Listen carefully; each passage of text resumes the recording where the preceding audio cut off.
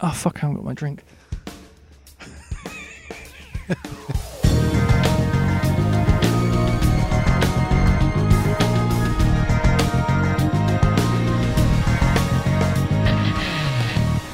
And with that proclamation, welcome to episode 48 of Have You Seen? I am Kieran 50/50 Lefort, and opposite me is Tom 60/40 Webb. Which bit's 60, which bit's 40? I don't know. You're making me sound like I'm disproportionate. Slightly. Thanks. Just one movie to review this week, 50/50 as pitched by Pete Hammond. We kind of trampled on his pitch last week by getting sidetracked and Yeah, we did a bit. all sorts of things. I do have it here still among the sheaves of paper that make up my notes for every show. The basics are Joseph Gordon-Levitt plays a normal, healthy 27-year-old radio producer in Seattle. He starts experiencing pains in his back. He goes to his doctor, and he has a quite unpronounceable form of spine cancer, it turns out. Yeah. I was going to try and learn how to Right. say it, but I just can't. They just end up calling it schwannoma in the movie, don't they? Yeah. It kind of progresses as to how he deals with it, how his parents deal with it, how his girlfriend deals with it, how his best friend, played by Seth Rogen, deals with it, his therapy, and what happens when a young, healthy man gets a debilitating disease. Yeah. It's based on the experiences of the writer. Will Reiser was an associate producer working in TV. He worked on the Ali G show, and he was diagnosed with a form of spinal cancer at 25. Oh. He had surgery, and he was encouraged. He's friends with Seth Rogen and Evan Goldberg, and they encouraged him to write it. Yeah. So he did. It took a few years. I read something that said it took him 2.5 years after his surgery to kind of come to terms with being able to write his experience. Right. And this is kind of an idealized, fictionalized version based on his. There's a really. I'm gonna, if I remember to, I'm gonna link to an article that he wrote. Okay. I think for the LA Times. Right. Which kind of goes some way to explaining how much is fiction, how much is fact. Right. Things like people, all his friends coming up to him and saying how much Joseph Gordon-Levitt nailed his mannerisms and even his posture. Oh, really? His mum pointing out historical inaccuracies in the film. Really? Brilliant. And that kind of thing. And he said his sister all the time gets, why wasn't there a sister character in the film? Doesn't he like you? Right. That's brilliant. I know that one of the things they did change was that in the scene where Joseph Gordon-Levitt tells Seth Rogen that he has cancer happens in the street in the film. Yeah. Yeah, it actually happened while Seth Rogen was sitting on the toilet in real life. But they decided, although it was very funny, it wasn't quite the tone they were going after for that scene. But, Yeah. So where do we start when two of us are trying to review one movie? I reckon what we should do is basically jump in and say if we liked it or not. Okay. First off, and then I guess notes will be chronological. So Yeah, okay, we'll okay. just kind of back and forth between. So Okay. did you like it? Yes, overall I did like it. Yeah, I absolutely loved it. I thought it was brilliant. Okay, good. Hooray! yeah, a triumph, a success. Yeah, well done, Pete. You picked a good one. Yeah, definitely. I thought it was really, really good. And I watched it with my wife, actually. She really enjoyed it as well. I saw her on Twitter just watch 50/50 Yeah. in tears, etc. Yeah. It's funny enough, the film I'd kind of equate it to, the one that we've covered, is The Descendants. In that it's got, it's kind of it's a drama as a story, but there's a bit of humour in there, and it seems all the characters seem very real. That's And your life. Yeah. It's technically it's a drama. There might be bits of an action movie creep in every now and again, and porno. I think this if one. you're lucky. I think this one is. I think this is a kind of a sadder film overall than The Descendants. I think that the kind of the story is a lot heavier than The Descendants, but it still dealt with it in a very realistic and entertaining way. Yeah. I really enjoyed it. So Marvelous. Yeah. Excellent. I'm mostly just my usual thing. I'm just writing down like things I like. Mostly Seth Rogen's lines. Right. A lot Okay. of That's it. interesting. He was more than just comedic pyrotechnics. That's Yes. mostly what he's there for. Yeah. Is that when he's on screen, you know. There's going to be a punchline somewhere. Yeah. Yeah, absolutely. Yeah. Yeah. But I liked how it showed his progression, how he was dealing with his best friend's Yeah. condition. Yeah, absolutely. Well, I when think, he finds the Levitt book. finds the self-help book. yeah, I thought that was really cool. Yeah, but before that, you see things like him trying to use his friend's condition to pick up women Yeah, exactly. Yeah. with You his ca- consent. Yeah, yeah. You Yeah. kind of you kind of get the impression that he's just trying to live. He's just trying to make it normal. Yeah. But then you kind of find out later on that he does actually, he's researching it. He does care. Yeah. He's trying to do what he thinks is best for Adam to kind of help him and do that. It was one thing I thought Joseph Gordon-Levitt was brilliant. He's pretty good Yeah. at this acting lark, isn't Yeah, but what I find even more amazing was he wasn't confirmed in that role until 2 days before they started shooting. he? Really? James McAvoy. Oh, yes. Was I know on it. McAvoy dropped out And he because dropped his wife out. was going to give birth. Yeah, Yeah. and a week before they were due to shoot, Rogan suggested to Gordon Levitt, "Why don't you do it?" And it was 2 days before. He was like, "Yeah, okay, fine, let's go with it." Bloody And, hell. yeah, so I think that's pretty impressive to leap into a pretty heavy role like Yeah. that. I mean, to carry the film in the way that he does. I thought was quite. In fact, I think the whole cast was really, really good. Legend says the first scene they did was the head shaving. Yeah, I can imagine that because I'm pretty Yeah. sure for and the they first bit. ad-libbed the whole thing Yeah. in one take. Yeah, Because you can't do it twice. and apparently it wasn't even in the script. It was something that Rogan and Levitt suggested they do. That is a great scene. It is though. brilliant. Yeah, it's really, really good actually. I also think most of my favourite scenes actually were between Joseph Gordon-Levitt and Anna Kendrick. Yeah. I thought she was grew really good. on me throughout. Right. I didn't like her to start with. Right. I've got a bit of an Anna Kendrick blockage. Right. I'm going to go and see my doctor. Yeah. I can't. That's the only way I can explain it. No. There's something about her. I'm sure she's lovely. I've met her. Yeah. She's lovely, but I can't. There's don't something buy about her. her on screen that I can't buy. Maybe it's because I know she's absolutely fucking tiny, and I just can't buy her being anything. Well, I think that I was trying to think what have I seen her in, and I've seen Up in the Air.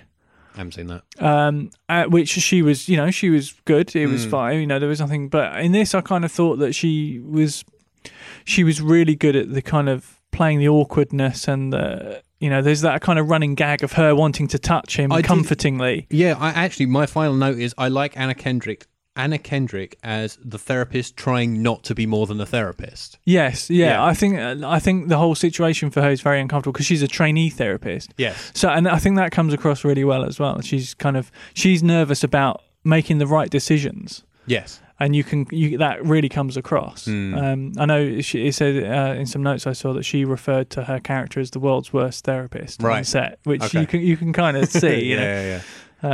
Yeah. In fact, the first two notes I made were in her first scene, Okay. which was to two references. Actually, no, it was her first scene and then the subsequent scene. So Doogie Howser. Yes. Reference, Yeah. which I thought was brilliant, where she had no clue what he was Does he talking work about. here? Yeah, it does, Yeah. And then the following scene is where his girlfriend Bryce Dallas Howard buys him the dog called Skeletor. Yes. I thought that was brilliant. Yeah, Actually, my first note was the first scene where Rogan shows up, right. where Adam has used his girlfriend's shampoo. And Rogan sniffs him and says, "You smell like you fucked the cast of The View." Yeah, Like, creased up. I have a structure note. Right. It just says 10 minutes. Bam, cancer. yeah. It gets into it quite And quickly. I like the scene where he's told. Yes. Because You- the doctor is kind of not, the doctor doesn't make eye contact with him hardly No. through the whole scene. He's very cold and Yeah. clinical, and he does it every day. And he gets to the word cancer, and Adam hears nothing after that. The sound Yeah. just kind of fades away. Well, what I like about the doctor is also when he sits down, he doesn't even acknowledge. He starts talking into his little dictaphone, Yeah. and it's all medical jargon, Yeah. and it's mumbled as well. So it's difficult to follow, and you're just you're immediately put in Adam's position of like what's going on, what is he talking about, and in that scene, the only word you remember the doctor saying clearly is cancer, Yeah. and then it all kind of blurs out, Yeah. and I think it really nicely puts you in that moment of shock. I think. Yeah.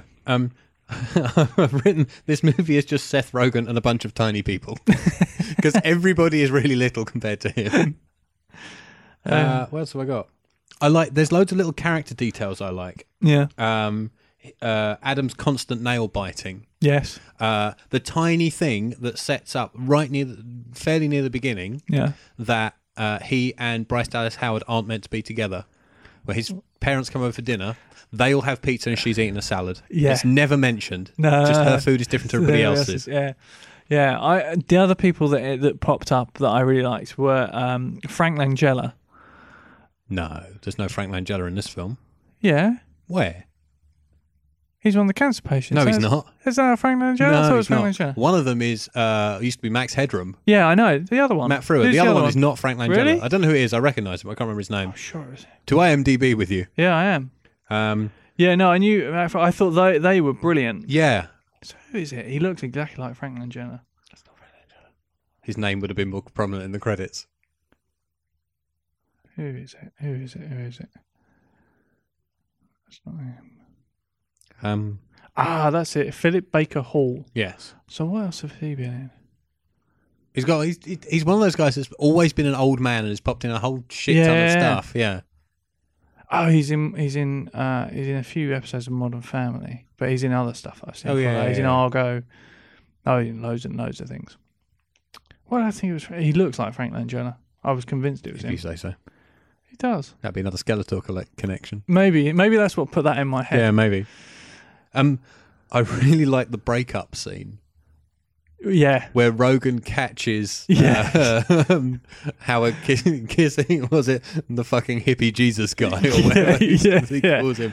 And then it shows Adam what he loudly announces as exhibit whore on his phone.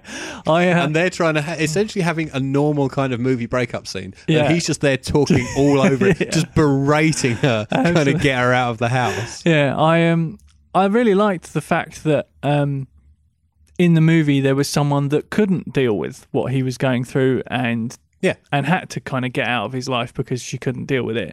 I mean, she was horrible. It was horrible the way she did it. Yeah. But you know there must be people that can't deal with that sort of thing and do find it quite difficult. So I kind of quite liked that actually. I liked Angelica Houston as well as kind of the overbearing mother. Yes. One of my favourite bits is when... I smother him because I care. Yeah, when Anna Kendrick meets her and Seth Rogen for the first time. Rogen is it doesn't matter what he says about me, I'm not a dick or something like that. And she's like, I smother him because I care. Yeah. How long does the drive home from the hospital take? Quite a long time, it seems. Yes, judging by the drive home day to night Anna Kendrick gives him. Yeah, that took quite some time. Maybe they stopped. Maybe emptying the car out took longer than we actually saw. Yeah. I knew that Mitch's chair was going to come up empty in that scene where it's revealed that he's dead. Yes, yeah. And it's a single shot pull out from the needle going to Levitt's arm for his chemo. And he pulls out and there's just the blanket. Not Frank Langella's there. And, and no longer Max Headroom isn't. Yeah, no, I thought that was really nicely done. Because you would have, I think, on the whole, you would have picked it to have been not Frank Langella to go out of the three first, wouldn't you? Because he's the oldest, isn't he? That's the kind of, it can strike at any time. Absolutely. Yeah, I thought that was really One day good. you're just not going to be here. Yeah. Why does Levitt still have eyebrows? Wouldn't the chemo have taken them as well? Do you know what? I don't know. He still has some very prominent eyebrows. That's something I've never even thought about. It didn't cross my mind. I just noticed them peeking out the bottom of his hat at some might point. be because he shaved his head. But later on, you see him, and it's not a shave. It's. But I don't think chemo just makes all your hair fall out. I think it might. Should have done some research on this. Really. Yeah, I think it just. I think just some of it. May fall out. It just looks odd to me. Yeah, no, it does. Yeah. I'm running out of effectively running out of notes because I didn't, as usually happens with a good movie on this show, I didn't write. No, I didn't either. I really, really enjoyed it. I thought I was worried that it might be a bit awkwardly paced initially because I remember I've heard people say that the first half's really funny, the second half's really sad, and that kind of stuff. And I thought that was and I didn't actually find that at all. I thought it was really quite even all the way through. I know someone who laughed solidly for the first half and bald for the second half. Yeah. So I actually thought it was really, really nicely done and kind of really, Yeah. I think everything had its counterpoint in exactly the right place. Yeah. Again, like The Descendants, you get the bit that's very dramatic, and then there's something that lightens it, but Then doesn't. George Clooney trying to run. Exactly, yeah, but it doesn't destroy the momentum of what's gone before And it. doesn't undermine anything. Exactly. No. Yeah. I think with regards to the end of it, I would have gone true 50-50 Right. and cut to black when he went in for his operation and not shown anything afterwards, so you don't know if he lives or dies. Now, because I was trying to figure out what they do with that, whether they would stick to what actually happened, and the guy survived. Obviously, Will Reiser survived because he wrote the movie. Exactly, yeah. So it was kind of like, are they going to stick with that, or are they going to effectively make it 50-50 and show what might have happened to him? My wife was preparing herself. Like she was like, he's not going to survive. He's not going to survive. He's not going to survive. Yeah. Because the title 50-50 came from Bryce Dallas Howard. Really? On set. It was originally called I'm With Cancer. Yeah. And at one point, untitled Seth Rogen project. Yeah. I did like the scene where Rogen is dressing his scar on his back. Yes. That was the point where apparently Rice's mum leant over to him in the cinema after she sat silent for 40 minutes watching the film, and then at some point, maybe it was first chemo or whatever, she just reached over and grabbed his hand, and Rice says he looked over and she was crying. Yeah. And then at the end, when he's having his scar dressed, she leant over to him and went, "Why doesn't he have his back brace on?" She was suddenly concerned about continuity and authenticity in this film. Excellent, because that was based on that conversation, and that it was a true thing that Rogan did. And it looks like Total Recall. Yeah. My only final two notes pertain to the credits and what happened after the credits. Did something happen after the credits? Well, it did on my Netflix. It did. Oh, okay, fine. Okay. I thought I missed something for a second. No. The closing credits use a Pearl Jam song called "Yellow Ledbetter." Yes. Which my wife had heard for the first time after only ever hearing me play it on the guitar. Okay. So she'd never heard the song, but she'd heard me play it because I like playing the intro to it, like and I'm fiddling around. Yeah. And she, as soon as it came on, she was like, "I know this, but I don't know this." And it was just like, and it took me a minute because I thought, because it's very Hendrixy, and I thought, is it a Jimi Hendrix song? And then it clicked what it was. So that was kind of weird that it was the first time she was actually hearing that song, having heard it for like 10 years or whatever. Okay. And then it was on Netflix. It was like, if you want to watch more Cancer, try Breaking Bad. Well, on that note, I recently rewatched Chasing Amy. Right. It now recommends everything homosexual on Netflix. It just keeps pointing me towards the gay and lesbian section. I've been watching a lot of spaghetti westerns, so now I get foreign revenge thrillers. Nice. I have, for 50-50, we can say it was a hit. We recommend absolutely. This movie. Yeah. I really quite like cheap this on DVD. If you have Netflix and you're in the UK, you can stream it. Yeah, no, definitely worth watching. I have alternative titles. We did say the working title was "I'm With Cancer." Yeah. In Turkey, they called it "The Cancer View," right? For some reason, and the German version had a kind of bizarre half pun in German, where it was called "Friends for Uber" in brackets Leben. Right. So Leben is life, so it's friends for life. But Uberleben means survival. Okay.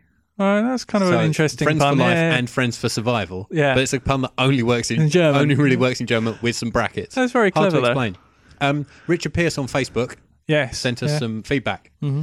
And he says, it's a good film that's about a hard subject. Joseph Gordon-Levitt's performance is heartbreaking and inspiring. Anna Kendrick shines and steals every scene she's in. Seth Rogen is believably distraught but hilarious. The script never feels maudlin or mopey and doesn't go for cheap shots. I also love the soundtrack. I didn't like that Angelica Houston and Bryce Dallas Howard are saddled with cliched characters. Other than that, I really enjoyed it. Yeah, interesting. Even though I can kind of see the point about the cliched characters, but I think they've done very well. Not so much cliche. Angelica Houston was kind of perhaps a bit underused, but part of the whole story is Is he that doesn't she's- see or see- call his mother. Exactly, And yeah. she's got enough to deal with. We didn't mention the Alzheimer's riddled father. Yeah, absolutely. And there's that lovely scene, much like the one where he finds Seth Rogen's health book. He discovers that she's been going to a support group for parents Yes. of kids with cancer. Yeah. There's and I think that's why all of that kind of works. Yeah. I found 1-star and 5-star reviews on Amazon. Right. Which would you like? Let's do the 5 stars first, Okay. because it's all been positive. We'll end with the people who are clearly wrong. Okay. 5-star review says, I was amazed by this movie, which achieves a level of naturalness and believability that are unusual in Hollywood. To admit that my heart sinks when Seth Rogen is in a movie is an understatement. But here he's used in the correct way as the stoner friend who learns how to be a real friend. Although the subject matter is hard work and the film puts you through the ringer, it does this in an expert way. It takes you into the hopeless world of the hospital cancer wards where doctors won't meet their patients' eyes and can't explain their treatments properly, where therapists are out of their depth and patients die. But it does so with a comedic edge and an intense respect for the truth of everyone's emotions. Deep breath, another paragraph to go. Yeah. Maybe it's a stretch for some to watch a film about cancer where no one's particularly good-looking or rich or powerful. Have they not seen Joseph Gordon-Levitt and Bryce Dallas Howard? They're fairly good-looking people. Although you can see a bit of Ron Howard in Bryce. I was trying to ignore that. I was just only in the hair colour. I presume she doesn't have a bald spot on the back or anything. No one's particularly rich or good-looking or powerful. But what does that say about what most audiences really fear? 200 years ago, dying and death were part of life, but now they're hidden from view. A film like this reminds us of the simple fact that life ends, and most often in modern life, it ends because of inoperable cancer. Wow, that's dark. The subject needs to be explored, even laughed at, so that we can process it. This film achieves all of this and more with a touching, nuanced central performance by, wait for it, Joseph Gordon-Levitt. Oh, no. Yeah, I know, it's going so well. And Yeah. lovely work by Angelica Houston. The 1-star reviews. Yeah. Directed without an iota of flair, utterly unbelievable, and boring. I switched it off at the scene where the older worldly wise guys at the hospital. I just couldn't take any more cliches. There's much less than a 50% chance of you surviving this movie. How weird. Yeah. That's the thing about true stories is, though, Yeah. you have to make them less believable to make them believable on screen. Yeah. Quite a lot of the time. Yeah. This is this is an all caps. Hmm. So, lean back from the mic a little bit. Right. Seen the film advertised. They spelled advertise wrong. Right. And thought, great, Seth Rogen in a comedy. This should be a must-see, right? Wrong. Silly film. Very long and boring. What more can I say? Indignant they are. Oh, dear. Pitches. Yes. Before pitches, Oh, I have yeah. a thing that requires me to go into my magical mobile telephone, which will soon be no more. Yes, the hated phone from last week is soon to go. It has been decreed and decided. Yeah. I was wandering around Sainsbury's Right. the other day, which British people will know. Any Yeah. foreigners listening to this will not know what that is. No. It's a very large supermarket chain. Yeah. And at the moment, they are having a DVD sale. They have a lot of films that we've covered on this show, all for £5 or less. Amazing. Yes. Films we recommend. Casablanca, Really? 21 Jump Street, Uh-huh. The Guard, Yeah. The Raid, Uh-huh. Psycho, Wow. and Senna. Wow. All £5 or under. Really? So There's some cracking ones in there. absolutely. There are more lesser films in there as Yeah. well, but no others that I could see that we covered. Right. I have a fairly small Sainsbury's, Yeah. and all of those were in there. Wow. That's we definitely worth recommend. You checking can't out go then. wrong with any one of those movies. No, absolutely. They're all of all on those our are top recommended notch. list. Yeah. So get yourselves there. Americans, I'm sure you have. There's some amazing deals in Target or Best Buy or something. Yeah. Knock yourselves out. Yeah. Something of another special thing for pitches this week.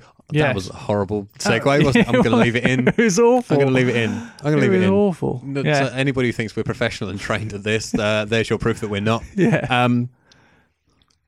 With Zero Dark 30 currently in cinemas, at least in the UK, just about still, I think. Yeah, I think so. Yeah. Yeah. And it's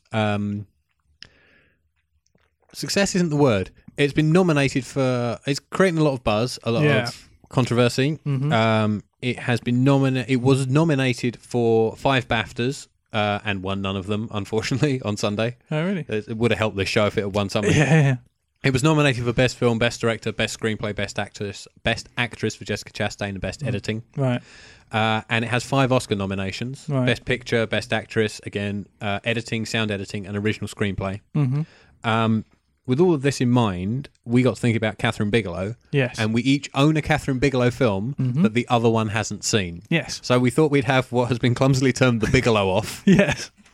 Well, we've had the Sorkin off. We have had the Bigelow off. Everything is going to be called an off. Yeah, isn't it? Yeah. Well, it's a confrontation. It's a showdown. It is a showdown. So, which order do you want to do them in? I'm going to try and find my notes. I think you should go first. Do you? Yes. Okay. All right. I am pitching Tom The Hurt Locker, which I saw after it won its Oscars. It was nominated for 9 and won 6, including Best Director, making Catherine Bigelow the first woman ever to win Best Director. Mm-hmm. Best Picture, and it's the first Best Picture directed by a woman to win Best Picture. Right. And Best Screenplay. Mm-hmm. Also won 6 BAFTAs. And I saw it shortly after it had won all these awards. I was in Japan, and it happened to be showing at a cinema near where I was out and about one day. I think it's Roppongi Hills. If I can find the photos of inside the cinema, it's amazing. I'll put them on the blog. Okay. It's got a waterfall inside the cinema. Okay. And you have to walk down this weird sci-fi tunnel to get to the screen. Amazing. Yeah. So I saw it. I saw it with Japanese subtitles and maybe 12 baffled Japanese people who were trying to watch this film, and I enjoyed it quite a lot. I'm going to tell you about The Hurt Locker.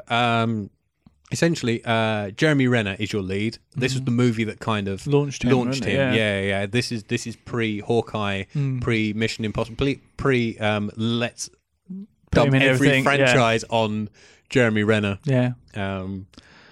He is Sergeant James, the new bomb disposal expert with Bravo Company in Iraq, and he has what we should call an interesting attitude to mortality, especially his own. Right.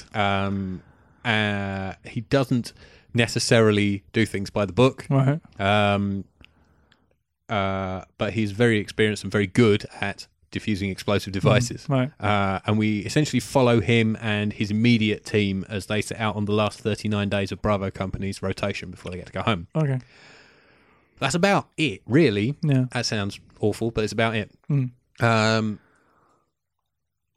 It's less of a narrative and more of a look at character and psychology. Okay. And we can talk. Most of that can be talked about more next week once you've seen it. Yeah. Most of the other cast you won't really have heard of. Although Anthony Mackie, who plays one of his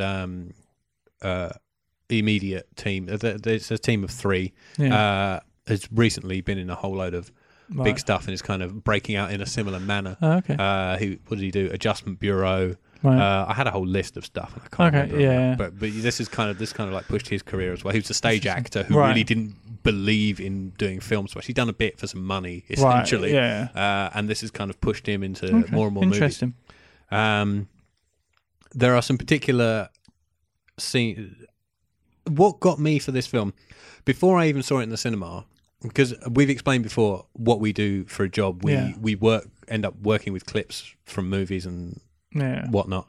I saw clips of 2 of the bomb disposal scenes, and I realised when I'd finished watching them, I was gripping my desk with the tension. Right. Some of them, the bomb disposal scenes in particular can get incredibly tense. Right. You may not feel this way, but I did on first watching. I felt it less second time round because I knew what obviously happens. I knew what was happening. Yeah. But the first time I saw it, I was like, really on just edge. completely on edge and tensed up. We'll talk about the particular scenes next week. I've just written like a list of 4 scenes I could think of that. Right. Take a look also at it only really occurs at the beginning. There's some really beautiful close-up, slow-motion cinematography. Okay. Really interesting. Actually, maybe I should talk a bit about how this was shot. Yeah. They filmed it in Jordan in 44 days in 2007. Right. 4 of those days they did nothing because Jeremy Renner almost broke his ankle. Jesus. The average temperature was 49 degrees Celsius. That's 120 if you're American and work in Fahrenheit. Jesus. And on top of that, poor Mr. Renner had to wear a 90-pound bomb protection suit. Bloody hell. and he lost 15 pounds in 3 days due to food poisoning. Oh my God. Yeah. It was shot on Super 16, which the format isn't shot on very much No, anymore. not at all.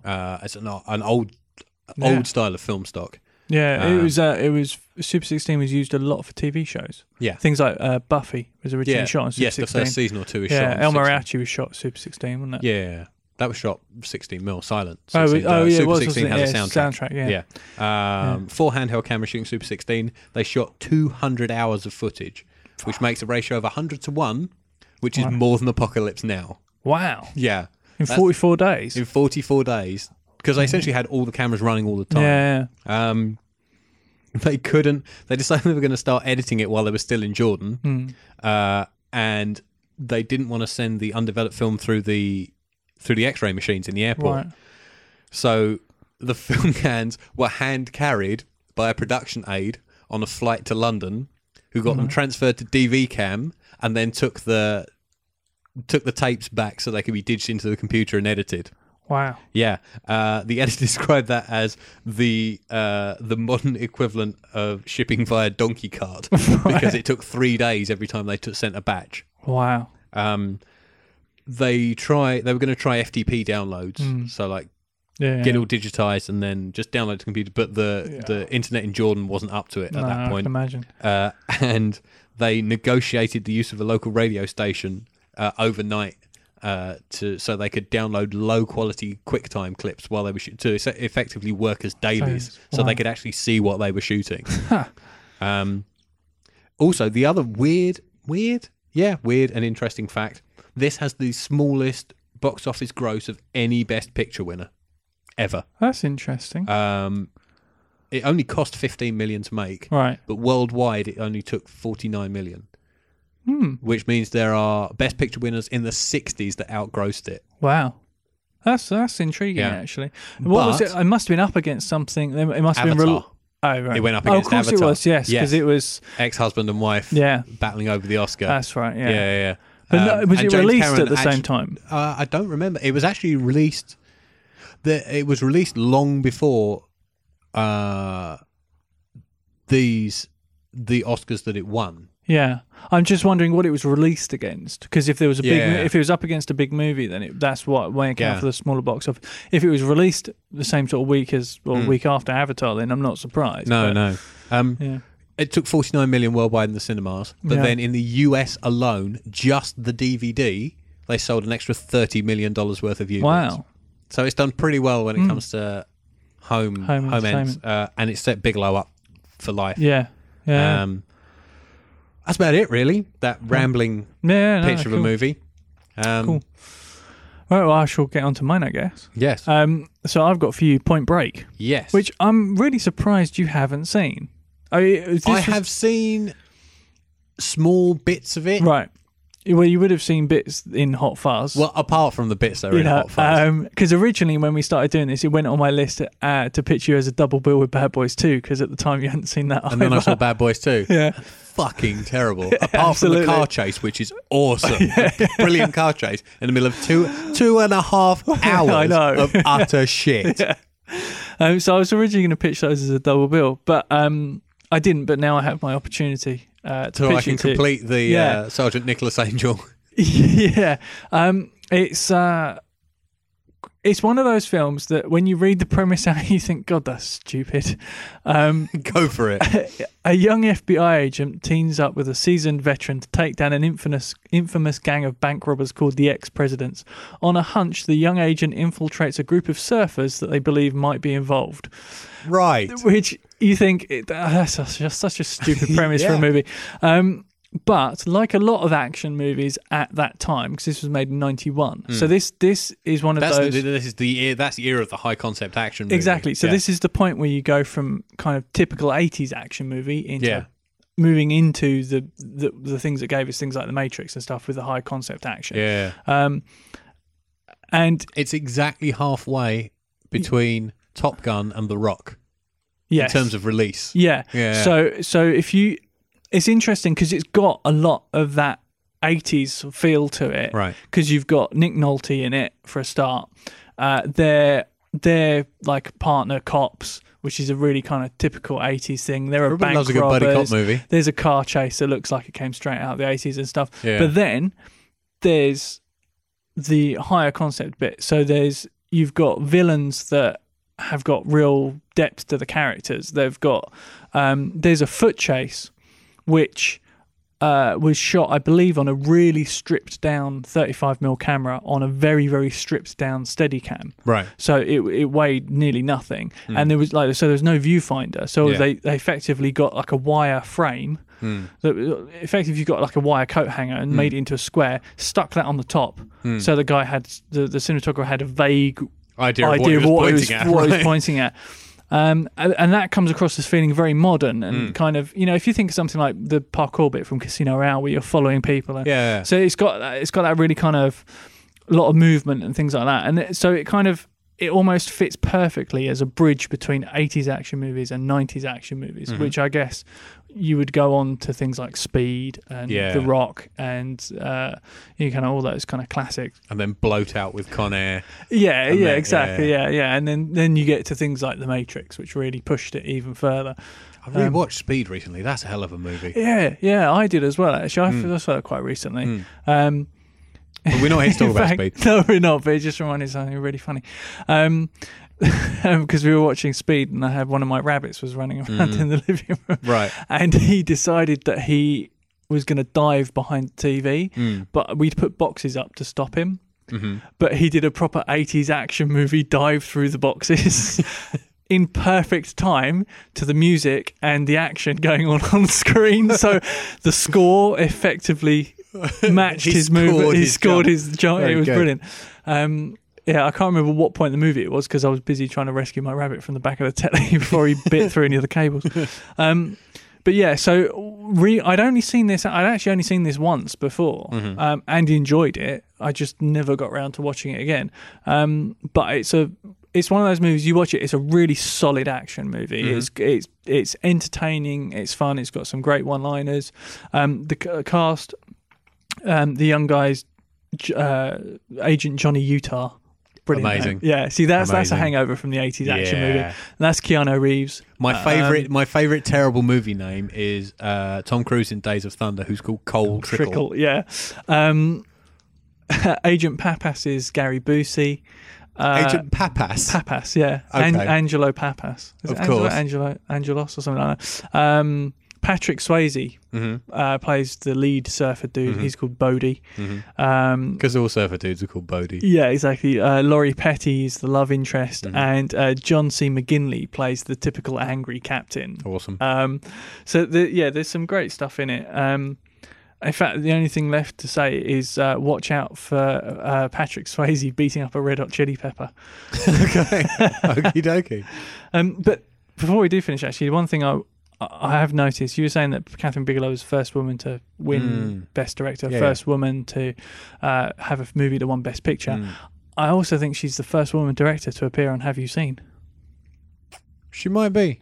This requires some I was looking through some of the titles of stuff we've covered, and I nothing leapt out at me as that was directed by a woman, which I thought was really kind of interesting. Yeah. It's also interesting that she's not like there are very few women directors in Hollywood anyway. Well, absolutely, yeah.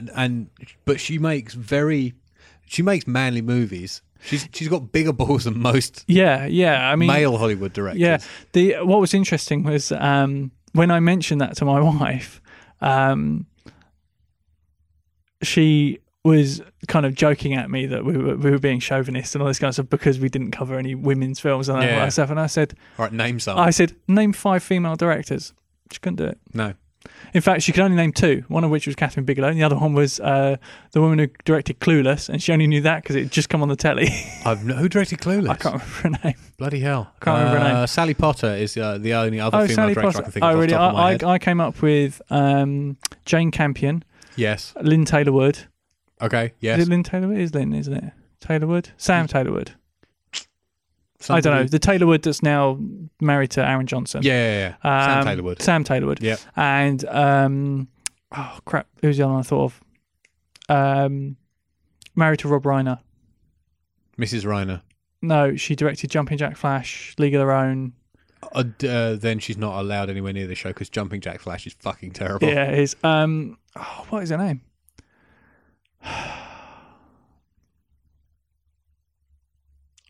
I really wish you could see the face he's pulling right now. I can't think of it. She's got two brothers who also make movies. Two brothers who also make movies. Is she the Farrelly sister? No. Oh, They damn. don't make movies together. Oh, disappointing. Penny Marshall. There we go. That's it. There we go. penny Just has as I'd dropped. loaded IMDb. Yeah. Make yeah, more Penny movies, Marshall. women. Yeah. I'm sure you can do it. So Don't let the boys push you out. exactly. Yeah. So that's what I was thinking was if anyone listening can think of good movies directed. If you heard that, I've no idea what I don't know that what was. that I was. think somebody just died upstairs. Yeah. That So might have been a gunshot. if any of our listeners can think of any good movies directed by women, and I know I've seen lots, Probably. but it's just not a prominent thing. We are going to get so many letters and emails. Yeah, no, send us some, if you think there's some great stuff out there, let us know, because we'd like to cover it. And also, if you think it matters, does it matter if it's a man or a woman directing a movie? Interesting. We'll see. Yes. Be interesting to see what comes back. Yes. If you would like to get in touch about that kind of thing, Yeah. look at that. That's a better segue. Yeah. There we go. You can contact us on Twitter at HYS Podcast. We're on Facebook, facebook.com/Have You Seen Podcast. With both of those, all of our social media, we encourage retweeting and sharing of yes. posts. Yes, please. Because we want more people to listen to this nonsense. Yeah. Listen to our amazing segues. Yeah. We have a blog, haveyouseen.net, which I will try to remember to link to the Will Reiser article on. I've now said it. I have to do it. Yes. And our email address is podcast@haveyouseen.net. Yes. I think at one point, I know we started doing an episode list where we had the episodes and then the films and the thing. I would like to. I'm thinking what I might do is see if I can find some time to go through and at least write a list of everything we've covered. Yes. So that at was least something that's else that on was the on blog. the Yeah. list of things to do. Yeah, It yeah. just hasn't ended up. Just being because done. when I wanted to figure out if we had covered anything by a woman director before, I got so far and I was just like, I can't. Yeah, I haven't can got no time. longer focus. Yeah, I can't. Yeah. I don't have time to do this. Yes. But yeah, I would like to, put together a list of what we have covered, just to make sure we don't cover anything twice. Yeah, To start. that's a good point. Thanks, as always, go to Upbeat Productions for the use of the studio, which is nice and warm today. Yes. I've had to take off a layer to do this Wow. podcast. Yeah, see, pre-podcast strip. Yeah. If only we had a webcam. And of course to Alexia Malm, who is our technical guru. That's it for this week. Yeah. Next week is the Bigelow off. Yes. It's Hurt Locker versus Point Point Break. Break. I did it again. How Do you come I actually can never listen to anything I say? No, what's the point? I say all the interesting stuff. Fine. Yeah, Hurt Locker versus Point Break. Bigelow versus Bigelow. Catherine Bam Bam Bigelow. Yeah. There's your wrestling reference of the week. Brilliant. That's enough from us. Let's go. Okay. We'll see you next week. Goodbye. Bye.